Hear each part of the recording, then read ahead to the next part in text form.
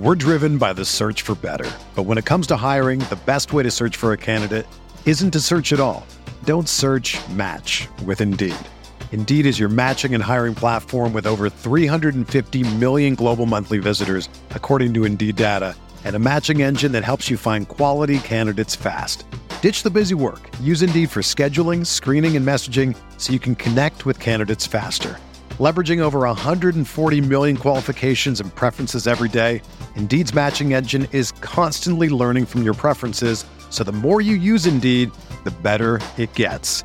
Join more than 3.5 million businesses worldwide that use Indeed to hire great talent fast. And listeners of this show will get a $75 sponsored job credit to get your jobs more visibility at Indeed.com/Blue Wire.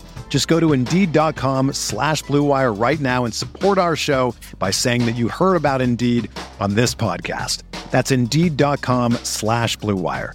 Terms and conditions apply. Need to hire? You need Indeed.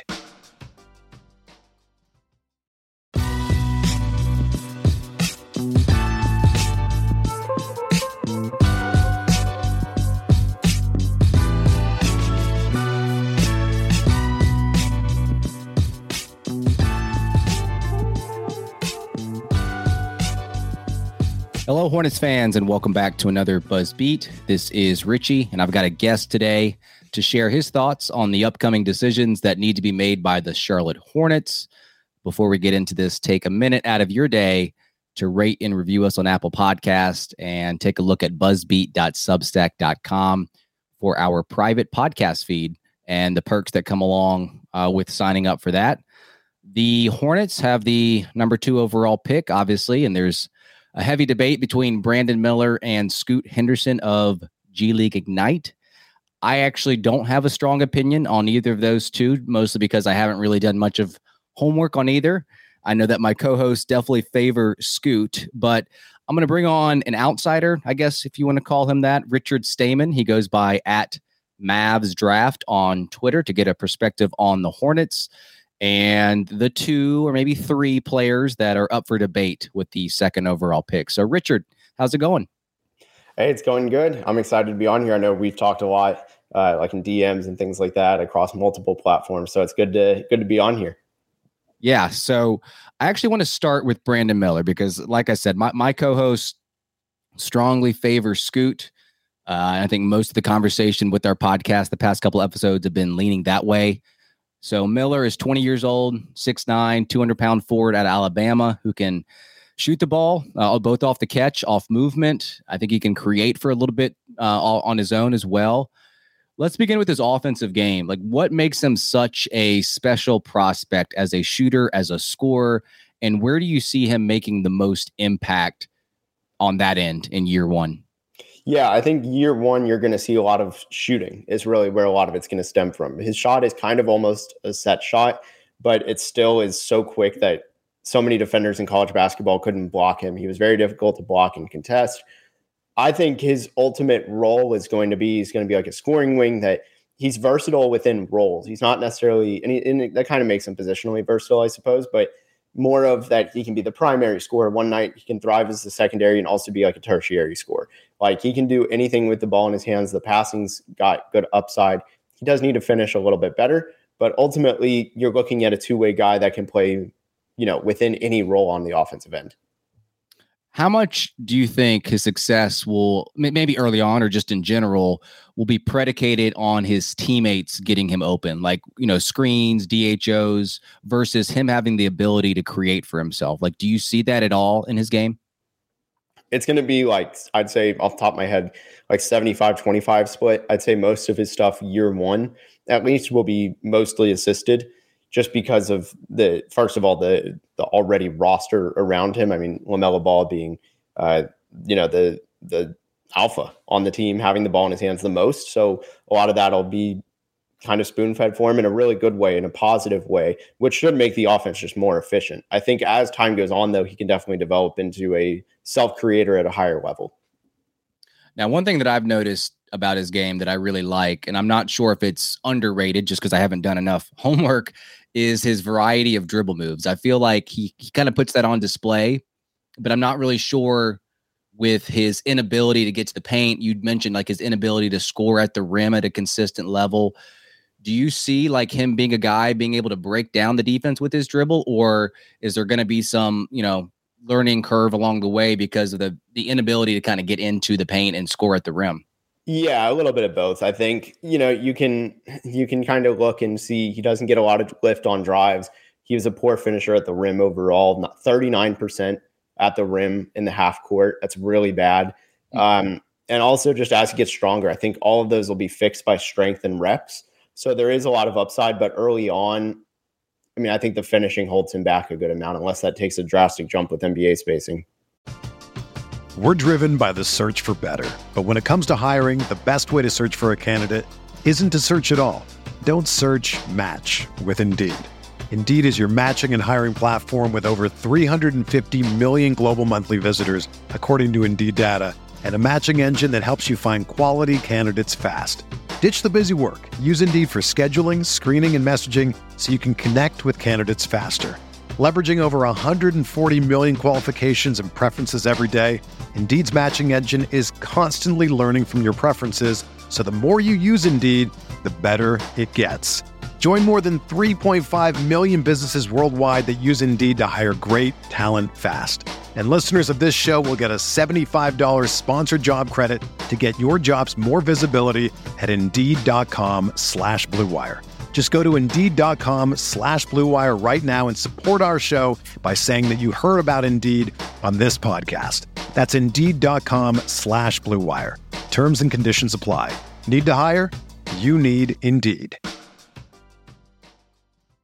If I would have applied myself, I could have gone to the NBA. You think so? Yeah, I think so. But it's just like, it's been done. I didn't want to, I was like, I don't want to be a follower. Hi, I'm Jason Concepcion. And I'm Shea Serrano. And we are back. We have a new podcast from Wondery. It's called Six Trophies. Woo! And it's the best. Each week, Shea Serrano and I are combing through all the NBA storylines, finding the best, most interesting, most compelling stories, and then handing out 6 pop culture themed trophies for 6 basketball related activities. Trophies like the Dominic Toretto I Live My Life a Quarter Mile at a Time trophy, which is given to someone who made a short-term decision with no regard for future consequence. Or the Christopher Nolan Tenet trophy, which is given to someone who did something that we didn't understand. Catalina Wine Mixer trophy. Ooh, the Lauryn Hill You Might Win Some, but You Just Lost One trophy. And what's more, the NBA playoffs are here, so you want to make 6 Trophies your go-to companion podcast through all the craziness. Follow 6 Trophies on the Wondery app or wherever you get your podcasts. Listen ad-free right now by joining Wondery Plus.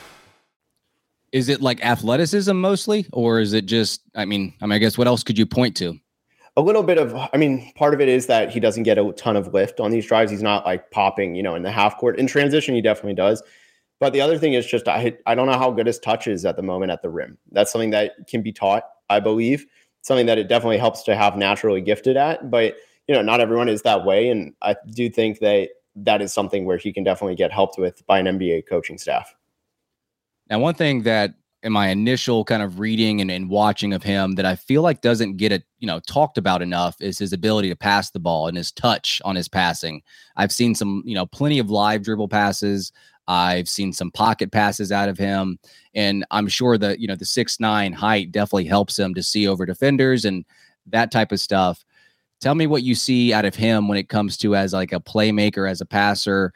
And to your point, maybe he's not a guy that has the ball in his hands a lot, but when he does, he can, score or maybe pass out of that as well. Yeah, so I'll start with just the obvious statistical element of this. He had a negative assist to turnover ratio. It's not good. Could also mean, most of those were low volume on both ends, so it's not that alarming. But I would say there's a few things that really make me confident in his potential to be a good playmaker, both for himself and others. One is he's comfortable with both hands. And also kind of feeding off of that, he has a really strong hesitation move where he can get on drives. He steps a little bit back, freezes, and then just goes past a guy. And I think that really helps, which feeds into his passing where he can pass on the move under the rim. He can drive and kick. That's been a little bit hidden, I think, but generally he can pass pretty well. He sees defenses through defenses. It's kind of just acting on it and being quicker to act on it is really where he needs to improve. So I think he's got the vision to do so. It's just kind of saying, all right, I see it. I can act on it as soon as I see it. That's really the next step for him.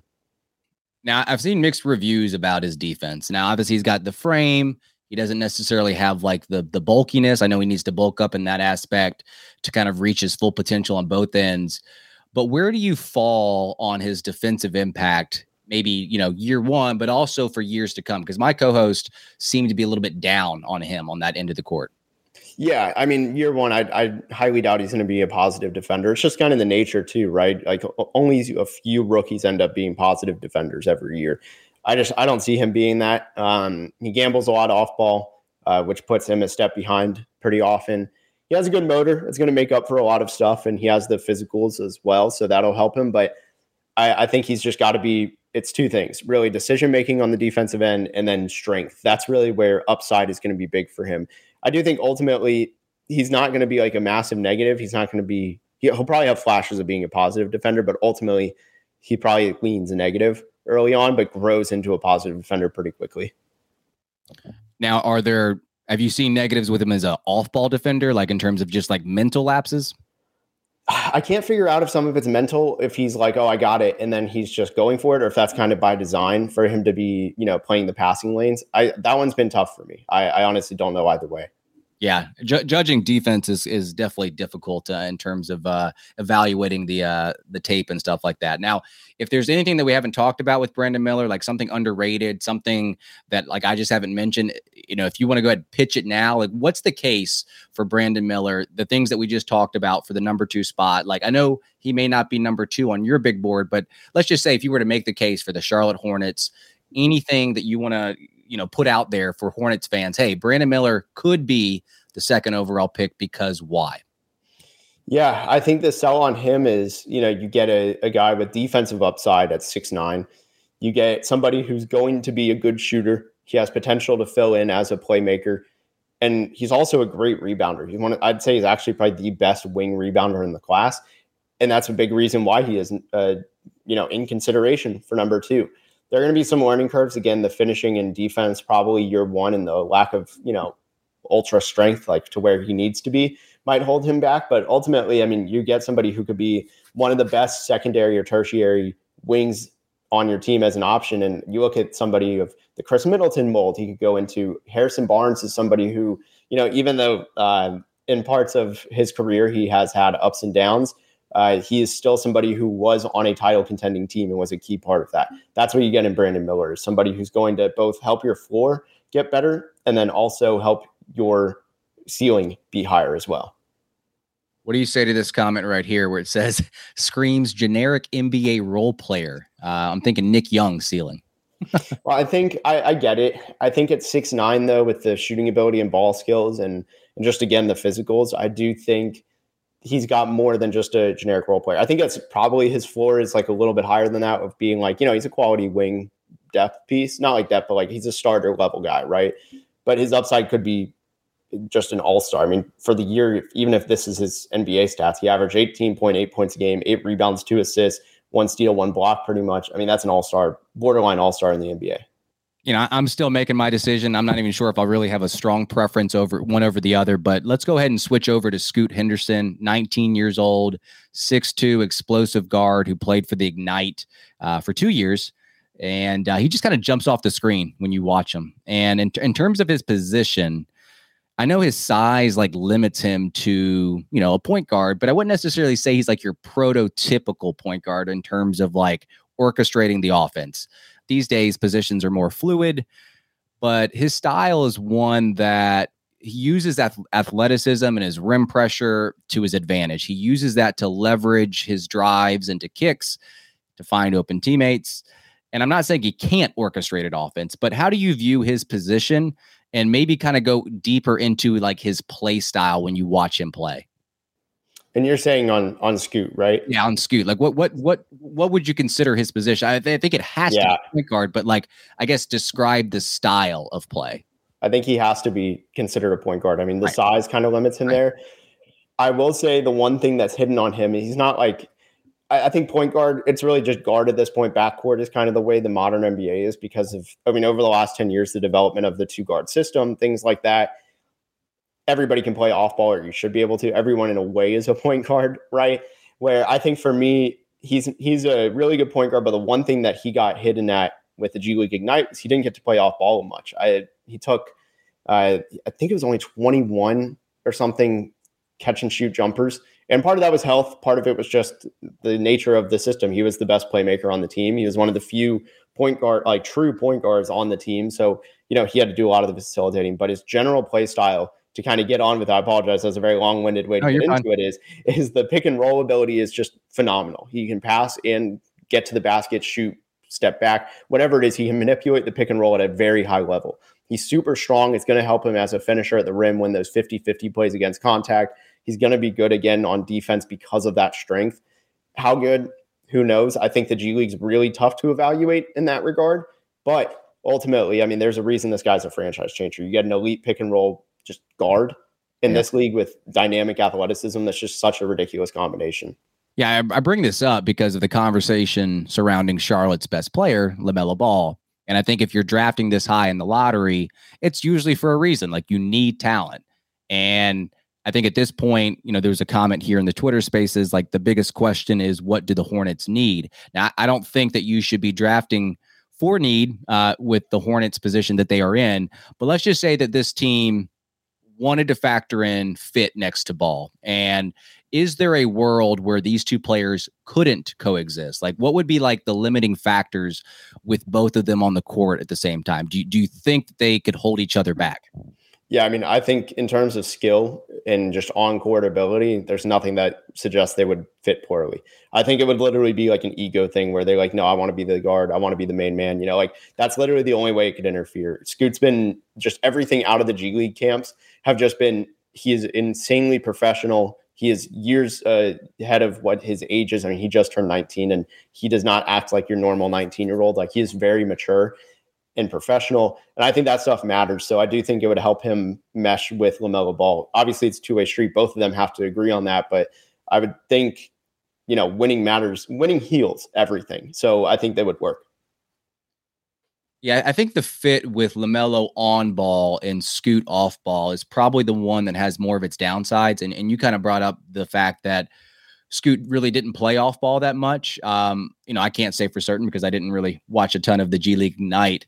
But how would you use Scoot as an off-ball player? Like, more of a DHO type of guy? Because, his shot from behind the arc right now is not the best. So you want to kind of get him momentum going towards the rim. So maybe some DHOs are probably the best way to use him. Yeah, I think that's a pretty common way. I mean, that was his fourth most run play in the G League. I mean, it was mostly pick and roll stuff, and he would attack closeouts. But I think, they didn't, again, not having another really great point guard. I believe their only other point guard that was at a high level was like Pooh Jeter, who's pretty older now. He's kind of on the, he was in the NBA like 13 years ago, I think, with the Kings. And so like, it's hard to say what his real off-ball role is, but I think he can definitely spot up. Again, he only took about 20 catch and shoot jumpers. It was 27, excuse me. I just got the official number, 27 catch and shoot numbers. And I think, kind of to the comment below, I think the form isn't bad. Like, there's nothing suggesting, like, and he shot 34%, all numbers combined from every part of the season, 34% from three, 75% from the line. Look, it could have been better, but they're like at the floor of what you want for a guard's percentages.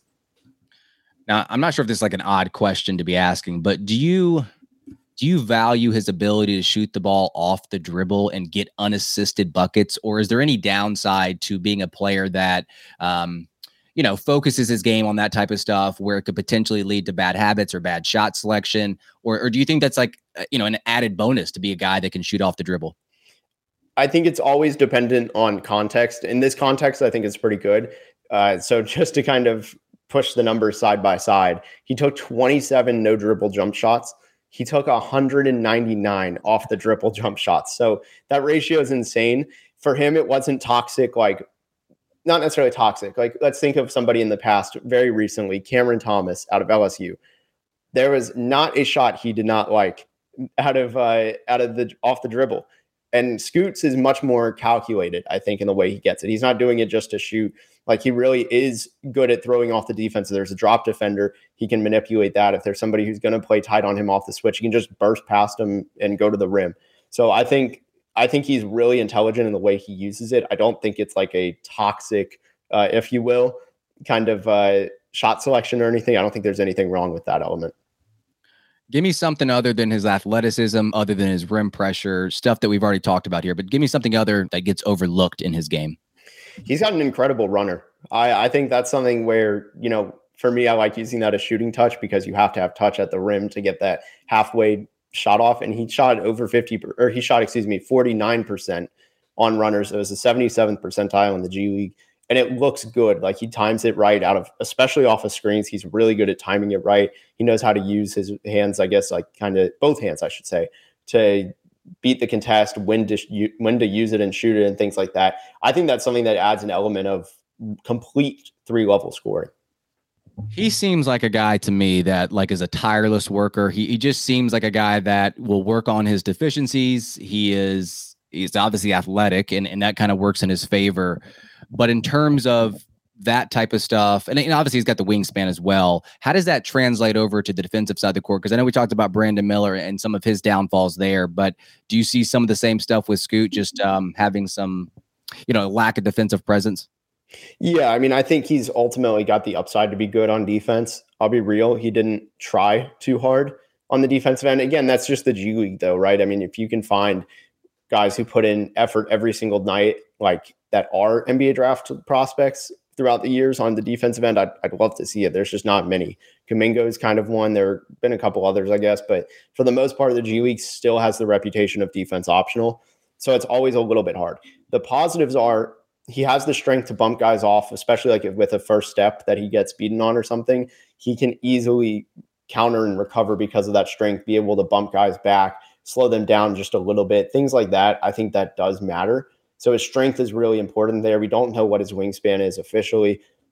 He's got long arms. I think the athleticism can help him. Ultimately, I'd be shocked if he's not in the window of slightly below average to slightly above average. Like I feel like he's just going to be neutral. Yeah, and I think with LaMelo Ball, being your court mate beside you, and he has some deficiencies as well. Like you at least got to be average. You at least got to be average, or you're going to have to surround the team with wings and forwards and bigs that can kind of make up for the lack of defense there. So same question I asked about Miller. If you were to make the case for Scoot for Hornets fans for the number 2 spot, what's your go-to pitch? Yeah, I mean, he'd be the number 1 pick in probably half of the last 10 drafts. He's got incredible athleticism, burst, quickness, strength, intelligence, and maturity. All of those are beyond his years. I would say every single one of those are traits that are advanced for someone his age and playing at his experience. He's got real upside to be a shooter, a consistent shooter. There's potential with defense. Could really be a swing factor. We really don't know one way or another, but he's an absolutely complete guard. What he lacks like everywhere else with height, he makes up for with his athleticism, his strength, feel for the game. Again, just advanced intangibles compared to where he is. Like he is far ahead of the average 19-year-old's timeline. So he's hard to eliminate from plays, just really on either end. He has a good overall motor. And also he's going to be 19 for a heavy majority of his rookie season. I think it's like 70, 80% or something of his rookie season will be 19. All right. Final question before we get you out of here. In terms of other players on the radar here, is there another player that should be considered? Is it one of the Thompson twins? Or let me ask you this question real quick. Where do you have Scoot on your big board and where do you have Brandon Miller on your big board? Yeah, I've got Scoot at 2, Miller at 3. Okay. So then who's your 4th on the big board? I've got Amen Thompson. It's hard to evaluate OTE and how it's going to translate. We've done this with high schoolers in the past, so it's like slightly better than your average high school competition, but it's also probably worse than EYBL, where a lot of these top high school guys play in and things like that. It's really hard to evaluate, but ultimately, I mean, man, you get a 6'7" guard with elite pick and roll feel and also that elite athleticism, like 1 percentile, like in the positive way. Athleticism, like you can't teach that. But do you think there's any chance that the Hornets would consider him at 2? No, unless they're just blown away. I know that intel is really strong on him. Him and his brother really of being great hard workers. They love the game. I think ultimately it comes down to he's a full year older than Scoot Henderson. Like Scoot's played a way tougher competition. And honestly, like, has he been worse at better competition? I don't feel like there's a real justification, especially for Charlotte, who absolutely needs to hit in the hardest way here. I don't think there's a real justification weighing the risk and the pros and cons, really, that they can take Amen over both of these guys. Yeah. Well, thank you so much, Richard. I appreciate your time. I know that I got to do more research. My co-hosts love the college basketball scene. They love scouting prospects and stuff like that. So whenever I can get a guest on to kind of shed some light and give your perspective, it sounds like it aligns with my co-host, but I know there are some Hornets fans out there that still favor Brandon Miller. So I think that conversation will still be had up until late June, but let our listeners know how they can find you online. And I believe you two also have a podcast as well, right? Yeah, so I do Locked On NBA Big Board. We're 5 days a week covering the NBA draft. We're doing all the big topics, some of the stuff everyone else isn't really covering on the NBA draft. But for me personally, everything runs through at Mavs Draft on Twitter and NBA Draft Film on Instagram. I'm posting content there daily on both of them. Scouting reports, not highlight videos, but just videos highlighting certain elements of prospects, everything, mock drafts, things like that. All right, we appreciate everyone tuning in live on Twitter Spaces, on YouTube. Thanks again for tuning in to another BuzzBeat episode. We want to thank also to at Mavs Draft on Twitter for taking time out of his day and the conversation that we had with him. We are less than a month away from the NBA draft, so stay tuned to this podcast for the latest rumors, news, conversations, draft profiles as we head into late June. We also need to talk about the Hornets' other selections too, because they do have a handful of draft picks in the 2023 NBA draft. We will see you guys next time. Take care.